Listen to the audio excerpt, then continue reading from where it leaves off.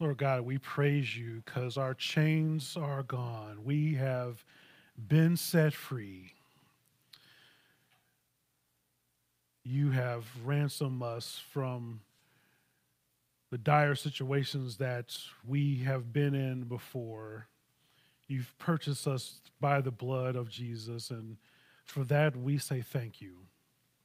Left up to our own devices, we would continue to spiral downward.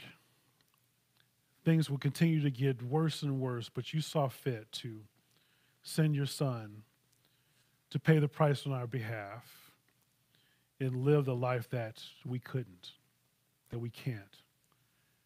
Father, we just are amazed by who you are and what you've done as we sing about amazing grace, because that is exactly what it is. Something unfathomable, unimaginable. But that's the kind of God that you are. That is exactly what it is that you do. And we just say thank you. We are so overwhelmed with the amount of grace that you just pour upon us because of the depths of your love. We thank you for giving us an opportunity to experience that. And I hope and pray, Lord, that we're able to share this love, this grace with those who we come into contact with. That we would not just hold it and keep it to ourselves, but we would go and share this with others so that they would be encouraged as well. So, Father, as we open up your sacred text here this morning, we wait on you to speak to us through your word. And at this moment, Father, give me the words to say and how to say them. Hide me behind the cross so people might see more of you and less of me. May the words of my mouth and the meditations of my heart be acceptable in your sight. My Lord, my strength and my Redeemer, in whom I trust. It's in Jesus' name we pray. Amen. Well, welcome again this morning. Thank you for being here with us. We are in the midst of a series talking about spiritual disciplines. And as I continue to bring up, when we talk about disciplines, it can have some different types of connotations. When you say discipline, people think of them in different ways.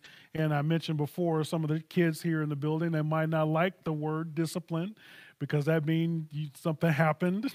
And getting disciplined is putting your face in a corner or something like that, or whatever have you. But when we think about disciplines, we look at athletes, we look at musicians, we look at artists who are love the craft that they're doing so much that they spend their time and they pour in their talents and they want to improve over and over until they can be whatever success is for them. Right, we brought up the term of talking about basketball to begin this series, and folks like Michael Jordan and Kobe Bryant and others like that who practice the fundamentals over and over again because you never graduate from the fundamentals. But the goal and the point is not for them to be the best dribbler in the world. The goal and the point is for them to be the best basketball players, to take their teams to the championships. And when you look at artists, the same is true of them as well. They don't practice the scales over and over again because they want to be the best at scales. They want to play melodious music that touches and encourages people so that they can be on big stages and concerts and drive people to an emotion and a response. That is their main goal. They want to sell out auditoriums because they're disciplined in their craft. And so as we look at ourselves as Christians, the mistake that we make is thinking that it's okay to come to church. That is absolutely paramount. You got to come to church, and that's fantastic. But some people's reason and goal for coming to church is just to sit here and act like they have a check mark off of something they've accomplished. That is a mistake. That is not going to get you into heaven by taking your assigned place in the pew. What we are here to do is follow after Jesus Christ towards our Savior. Our goal and aim is to be more like him. And to be disciplined in learning. So the goal is not to come to church every Sunday. The goal for us is to follow after Christ and make him be known. For our lives to be a reflection of who he is and what he's done for us. That is our goal and our aim. Our Super Bowl is our time together when we meet in heaven with our Lord and Savior. We'll be in the presence of our God. That's what we look forward to. That's our championship, so to speak. You know, that's our auditorium that's going to be sold out with people who love Jesus.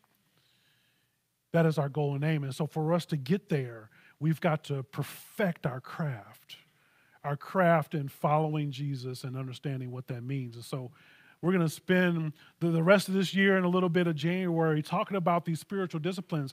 How do I learn what it looks like to be a Christian, and how do I apply that to my life so that I can grow in my relationship with Jesus Christ? I can thrive amongst the body of believers, and I can serve Bolingbrook and the greater community. That's our mission here today. That's our mission here at this church, to grow, thrive, and serve in a Christ-centered community of faith so that people would know the name of Jesus. That's what First Baptist Bolingbrook is about. So today we're going to talk about service. You thought discipline was a little tough to swallow. When we start bringing up service, people really don't, they check out. We need some volunteers, right? We're going to have a men's work day. And all the men look down like, he ain't talking to me. You know, we need somebody to come and help. We're having an event. We need some people to come and help cook and serve food. And I think I'm busy that day. But I didn't tell you the date yet. When we talk about service, it gets really tough for us. But what does it mean for us to be a servant of Christ? We hear this term, and it's kind of a churchy term when we talk about serving the Lord. But what does that mean? What does that look like? I want to demystify some of these churchy terms that you might have heard, but maybe thought of them in different ways. Look with me in your copy of God's Word in Matthew 25. Matthew 25, we're starting at verse 34. It says that, then the king will say to those on his right, come, who are blessed by my Father, inherit the kingdom prepared for you from the fountains of the world. For I was hungry, and you gave me food. I was thirsty, and you gave me drink. I was a stranger, and you welcomed me.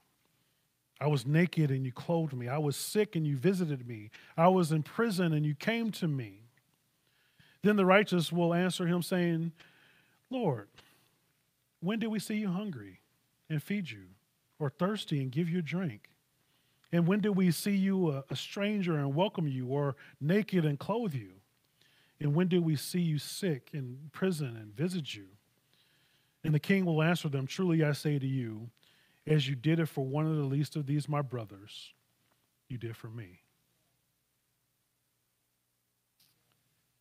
That's amazing for us to read through and see this, because it doesn't always seem that way. But there will come a day when God will separate his obedient followers from the pretenders and unbelievers. There's a lot of people who out here who proclaim to be Christian, but their lives doesn't look like it. There will be a day. Just as I open us up this morning in our scripture reading, there will be a day when we are before the judgment seat of Christ, and when we will be asked to give an account for what it is that we did or did not do. Ultimately, the real evidence of our belief is in the way we act. You know, if somebody says they're a doctor, you would expect them to have some information. You would expect them to have some knowledge about what it means and what it looks like to be a doctor. If I, even outside of the office, and I wanted to know how the body works, and I asked somebody who told me he was a medical doctor, and he's like, the body's the body. It's, it's not a big deal. It just works. You don't have to worry about it. But physiology, how does all this stuff work? If I eat these kinds of foods, what's going to happen to my body? Oh, you'll be fine. Everything in moderation.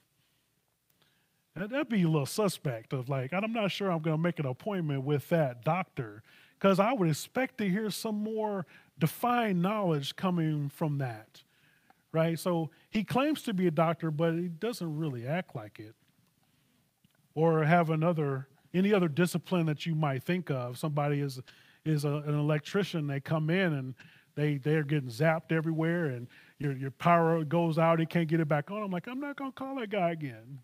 He said he was an electrician, but he clearly has no idea what he's doing. Here we are as Christians. We're saying that we're Christians, but some of us don't act as if we follow the Christ of the Bible. So you might be able to fool me and those around you, but I'll tell you this, you won't ever be able to fool God. It's a waste of your time to try to fool me because I don't matter. It doesn't matter what I think or feel. What matters is the one above. And if you're working for him and trying to please him and get to know him. So you can act like a Christian when you know other people are watching, but how is it that you're acting when nobody's paying attention? Behind closed doors, what does that look like for you? You don't have to answer out loud, but I want you to consider that. Please understand, though, that you're not saved by your actions. So by being good and doing good things does not give you salvation. It does not mean you're a Christian. But your salvation causes you to do the things that please God and that serve others. It's a cause and effect. When I follow Christ and I want to be like him, I'm going to do the things that he does. I want to do the things he asks me to do. It doesn't earn me more closeness or salvation with him. It just pours out at that point. So we are saved by grace through faith in Christ Jesus, not by our actions. Our salvation causes us to live in alignment with God and serve others. So to serve others, when we think about this, is to treat everyone we come into contact with as if they were Jesus. That's what we're reading here in this parable. That we treat others as if they were Jesus. Now, what will you be willing to do if you were doing it for Jesus? What if the person next to you was Jesus himself? How would you act? What would you say? What would you do? If Jesus himself came to you and asked you for food, what would you do? If Jesus asked you for a ride to the store, would you drive him? If your Savior needed clothes for the winter, would you provide that for him? In this passage, Jesus is telling us whatever we do for others, even for the least of my brothers, we did it for him. That puts a whole different look on things, right? I don't know about you, but, sometimes walking in downtown Chicago, even out here in Bolingbrook, you see somebody in there with the sign, say, I need food, I'm out of work or whatever. I've been guilty of just walking past. I don't know what this dude's problem is or what's going on or what he's going to do with the money or any of that stuff. And I had to be convicted of this myself. Like, I'm thinking, well, they're probably just going to go buy drugs and alcohol with it. Or they're probably going to take all this money they collected and then get in their Beamer down the street. But for me, and the Lord's still working on me, I'm going to be honest with you. The conviction came in. It's like, it's none of your business what they do with that money because it's not your money. What the Lord convicted me of is the Lord gave me everything that I have. And if he puts it on my heart to give to somebody else, I better do it. It is none of my, and hopefully they go buy food, they do something that is positive for themselves and their lives. But the Lord is in control. He is the one working those things, not me. Like I said, he's still working on me, but these are the things that we have to think about when it comes to those types of situations. What would we do if the people that we encounter, we thought of them as if they were Jesus? So treating everyone as if they're Jesus, it's not easy. hopefully you're hearing this, but the reality is what we do for others actually reflects what it is that we think about Jesus and what he calls us to do. You call yourself a Christian and you stingy and you don't want to support those who are oppressed or those who are poor. We got to ask some questions here. If you call yourself a Christian and you're going and wilding out like everybody else, like your life ain't different than everybody else in the world, we got to ask some questions then. What kind of Christian are you talking about? Because it's not a Christian of the Bible. This is not how Christ's followers ought to live and act. So we got to be introspective. So here in this parable, Jesus tells here, and he describes these acts of mercy. And these are things that every single one of us can do. When we come to service, like when we ask for help here at the church, and there's people who I can't stand for long periods of time. I can't do a lot of walking. I can't lift over this amount. There's not a lot that I can do. But let me tell you, when it comes to serving Christ, there's something all of us can do. There's something in it for everybody to be able to leverage what it is God has called us to do, from the young to the old. There is always things that we can do. So it doesn't matter how old you are. It doesn't matter how much money you have. It doesn't matter how smart you are. It doesn't matter what skills you have. Each of us is able to serve in some kind of way. All of us. Every single one. None of us have any excuse to neglect those people who have needs. And Christ doesn't tell us to wait for the government, by the way. Now we get into that cycle as well. Well, the government will take care of this. They'll do this and that. That's not the government's responsibility. It's the church's responsibility to take care of the people.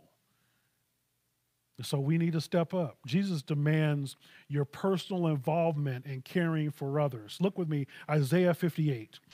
Isaiah 58 and 7 says, "Is it not to share your bread with the hungry and bring the homeless poor into your house? When you see the naked, to cover them and not to hide yourself from your own flesh?" Hey, like I said, I've been guilty of this. I want to put my head down and look away, hide myself from my flesh, because I don't want to put myself out there. I don't want to overextend myself. When we think of service, sometimes serving the Lord is very public. This is a lot of another thing that people are hesitant about when it comes to serving. It's like, I don't want to be out in front. I want to do all this stuff. So, it can be public. Obviously, there's preaching and teaching like we see here today. And I've said this before, like I wouldn't have thought or dreamed that I will be doing this, because I was not made, I was not one to be in front of people speaking on a week-to-week basis, right? If it was up to me and my flesh, I would, bury myself in a room somewhere and not talk to anybody for a while. I'm that introverted. But God did something in me to work on me and change me and mold me into something that I would never imagine. You talk to 16-year-old Vaughn, I would laugh at you if you told me that I would one day be a preacher. But here I am today, not because of anything of me and what I've done. It's because of everything that he's done. And so this is something that's very public, right? Not everybody is called to be a preacher. Not everybody is called to be a teacher. Not everybody is called to sing on the worship team, although if you do have the ability to sing, we would love to have you on our worship team. Not everybody is called to lead various ministries and lead out from the front. But there are some of you who are gifted in those areas or are being gifted. That the Lord is working on you like he did for me and progressing you so that you can serve in these types of ways. You got to live life with an open hand and let the Lord put in and take out, right? So you might not see yourself, just like I didn't see myself speaking in front of people, but God might put you there. But God might use you in that way. Or he might use you in some others, because there's also some more unseen ways that you can serve, or ways that might go more unnoticed. like when we'll be calling for nursery workers here soon. When we get these young kids and babies here, I can't wait for that time. We have the young families here, and we have kids that are running around, and we have need for a nursery. We're going to need some people to work in there and be talking to them about who Jesus is. So even from a young age, they get to know who Jesus Christ is. Operating the slides in the back and operating the sound in the back. You don't notice those people until something goes wrong and everybody turn around. When that slide ain't on point, you wonder what's happening back there.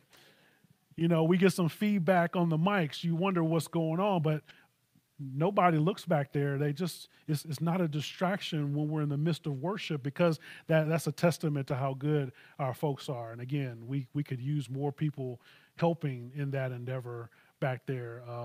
You know, we would love to train you. It's super easy, but that is a way for you to serve without necessarily being in front. Cleaning the church, again, something you don't notice until something bad. Like, where did this stain come from? Well, not here. There's stains all over the carpet now, but well, what happened here? The trash is overflowing. The things haven't been empty. This hasn't been cleaned. There's a film of dust all over the pews. You'd notice that if it didn't happen. But praise God for the people who serve, even though they're not being patted on the back every week for doing so, for doing these things, or making coffee in the morning. Who missed the coffee today? It's because, you know, our person that's serving on the coffee ministry is not here today. And so we don't typically notice that until it is missing. So when we serve well, you know, it often looks like an iceberg. You know about iceberg, we see the tip of the top of it, and then we see the water, and below the surface is massive. You know, 80%, if not more, of the iceberg is below the surface. And that's often what a service looks like, is that you just see the things that are going on from a day-to-day, from week-to-week basis, but there's so much more that's happening and going on because of faithful people making sure that it gets done. And so I personally want to say thank you, because not only is it a blessing for me, but it glorifies God in the work that each of you are doing on a day-to-week basis. So thank you for that. Outside of church, service can look like babysitting for neighbors. It can look like taking meals to families in need, running errands for folks who are not able to do it for themselves. There's a lot of ways that we can serve. And again, I know serving is not easy because, like, I'll speak for myself again. I just, do I really feel like getting up and doing that right now? I know you need this, but my show's about to come on. Let's be honest. You know, serving is not always easy. And Apostle Paul even struggled when it came to serving God. Colossians 1:29, it says, "For this I toil, struggling with all his energy that he profoundly works within me." Paul says, this is hard. Like, I kind of want to do this, and I kind of don't want to do this, but it's because of what the Lord is doing that I'm able to, that I have the ability to. So like we've been talking about throughout this series, our flesh would rather look out for ourselves. Our flesh would rather maintain and do what's easy and do what's comfortable. Naturally, most of us want to be recognized for what we do, so it's even harder when you do something and nobody notices. I mean, all the pews are clean, all the trash is empty. Can I get thank you, or a pat on the back, or somebody appreciate what's happening and what's done here? Two of the deadliest sins that we face are sins of sloth and pride. And both of those prevent us from leaning into service. Either we're too lazy or we think too much of ourselves. And it prevents us from serving the Lord in the way that he's called us and asked us to.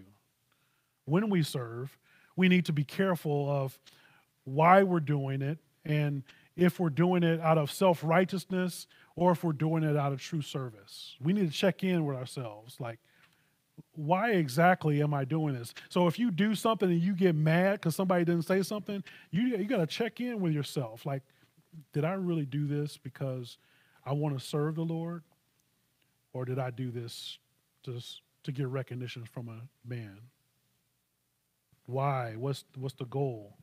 You see, the self-righteous service is done purely through human effort. We just muster up the ways and ability in order to get it done. We got to try to force ourselves to do it and decide if something is worthy of our effort or not. I don't know if I spend my time doing that. Is it worth my time? Is it worth my energy? Is it worth the money? We have to consider who's going to see us and what recognition we'll receive. This happens when we are doing it self-righteously. Maybe we see some paper down on the ground, but nobody's around. So you wait till somebody come in the door. Like, oh, I didn't see that. Let me get that paper up off the floor. We have to look at our motives and why we're doing things. But true service happens even when we know others aren't watching. Because there's one who is, and that's God. You might not get recognition from one of us, and I'm sorry if I miss anything. I mean, I want to give you that recognition. I do want to give you the pat on the back. I do want to thank you as much as I can, but I don't know about everything. But God knows, and God knows your heart. And that's what matters. True service happens when we do it out of reverence to God. In the self-righteous, they only serve when they feel like they're in the mood, when they feel like they want to do something. But true service doesn't allow these feelings to interfere with their calling and service. You might not feel like it, but you know you got to do it. You know it's got to get done. True service takes place whenever there's a need, even if it's inconvenient. I got somewhere to be, but this has got to get done because I don't want somebody else coming in and have to deal with this. That's what true service is and what it looks like. So if we don't disciple ourselves, if we don't discipline ourselves to do this service for the sake of Christ, for the sake of his kingdom, then we'll only do so when it's convenient or self-serving. So we've got to work on this discipline. We've got to exercise this service. And that's even if we serve at all. And some people just don't. Some people are satisfied with taking their place in the pew. Or like, oh, the church will be there. I don't have to go this Sunday. I'm busy this Sunday. Well, I got something. They invited me to play golf on this Sunday. I got to do this on this Sunday. And then a year later,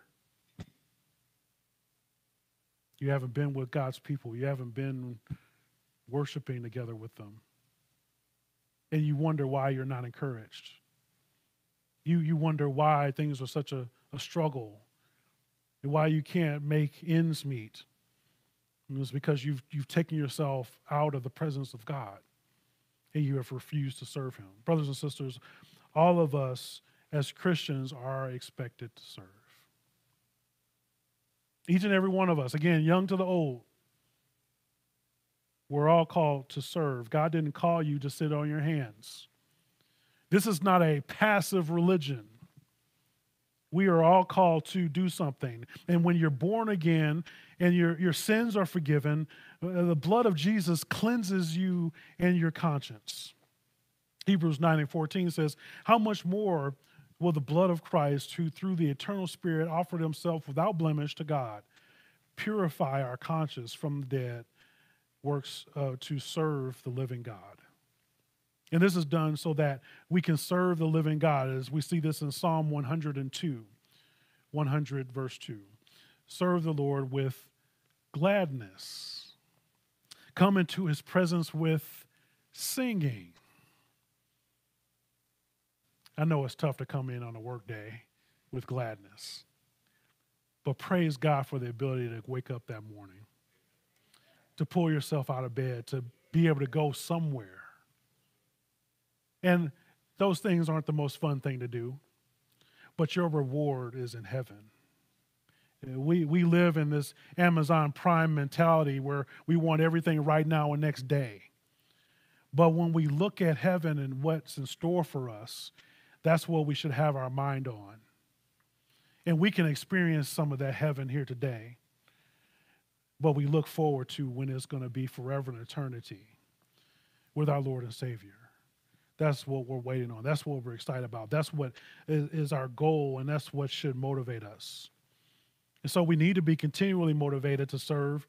And this motivation not only comes from our eternity in heaven and what that looks like, but our motivation comes from other places as well. Firstly, from obedience. Deuteronomy 13:4 says, "You shall walk after the Lord your God and fear him and keep his commandments and obey his voice, and you shall serve him and hold fast to him." So we should serve the Lord because we want to obey. We want to do what he says. We want to be more like him. You know, I serve my wife because I love her that much. And even stuff that I don't really feel like or want to do, but I know that it pleases her, and I want to show my love for her in my service to her. Same for family and friends. So when you think about God and what he's done, you serve him and you want to obey him because of what he's already done for you. So it's not okay to sit on the sideline and wait for others to do the work of the kingdom. It's easy for these so-called Christians to say they want to obey God, but they disobey God when they don't serve him. You can't have it both ways. You can't say I'm a Christian and don't serve. Those two are go together. It is a sin for us not to serve the Lord. It is a sin for us not to utilize the gifts that we've been given for the Lord. We should also be motivated by gratitude. So we're motivated by obedience. We should also be motivated by gratitude. 1 Samuel 12:24 says, "Only fear the Lord and serve him faithfully with your heart, for consider what great things he has done for you." Just think about it. Think about how great God has been to you, how faithful that he's been. When you really consider what God has done for you, the least you can do is serve him in return.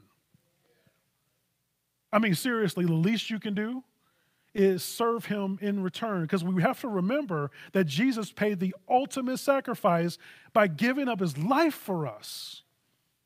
So you can't tell me you can't help sweep the floor sometimes. You can't tell me you can't put aside some time to buy some gifts for people who are not going to get gifts any other way. You can't tell me that you can't afford to support missionaries who are out there doing the work of Christ to make sure that the message get to all the nations. You can't tell me you can't sit in the back and push a button to advance a slide. Because Jesus died for you. The least you can do is move some knobs up and down on a Sunday morning. And he didn't do it because you deserved it. He did it because he loves you. Even though you're going to go left way or right way, when he tells you to go straight, he still loves you. He still sacrificed his life for you. And understanding this, we need to continue to motivate ourselves, obedience, gratitude, and also by gladness. When we look at this, serving the Lord is not a burden; it's a privilege for us. So if you had to earn your way to heaven, it just wouldn't be enough. You could not do enough to earn your way into the kingdom. And that, would, by the way, would be the worst job that you can ever think of. Because you will be working yourself to the bone, trying so hard to live up to a holy standard that is completely unattainable. But try as you might, you will not enjoy that whatsoever. But when you acknowledge that what Christ has done for you, then you can serve with gladness and joy. Like, I can do this because Jesus already paid the penalty for me on my behalf. He woke me up this morning. He gave me a roof over my head. He put clothes on my back. He gave me a structure and a family around me that cares and loves me. And I don't have to worry about this thing or that. Or even if I'm working from paycheck to paycheck, I still got a paycheck. And he continues to love me and care for me. the least I could do. I can't wait to go and help and serve somebody else. Even the little bit that I have, I want to give away so they can have something, a little bit of what I got. When we serve and love the Lord, we know that it's a privilege and it's not a burden, and we can't wait to serve him and give back. And at the heart of service, we should also be motivated by love. It's the foundation for any and all things that we do. Galatians 5:13, it says, "You are called to freedom, brothers. Only do not use your freedom as an opportunity for the flesh, but through love, serve one another." So if you were here during the series that we did in the book of Romans, one of the things that the Apostle Paul continued to remind us of is the great commandment. Right? Love God and love others. What do I need to do? Easy. Love God and love others. And that's why we do everything that we do. And to me, this is the biggest driver for our service, is love. Mark 12:28 says, one of the scribes came up and heard them disputing with one another, and seeing that he answered, him being Jesus, he said, he asked them, well, which commandment is the most important of all? This is a scribe asking Jesus this, and then Jesus answered, the most important is, hear, O Israel, the Lord our God, the Lord is one. And you shall love the Lord your God with all your heart, with all your soul, with all your mind, and with all your strength. And the second is this, you shall love your neighbor as yourself. There is no other commandment greater than these. How should you love God? With all your heart, all your soul, all your mind, and all your strength. Everything. Everything that you have, everything that you are, you should take that and love the Lord.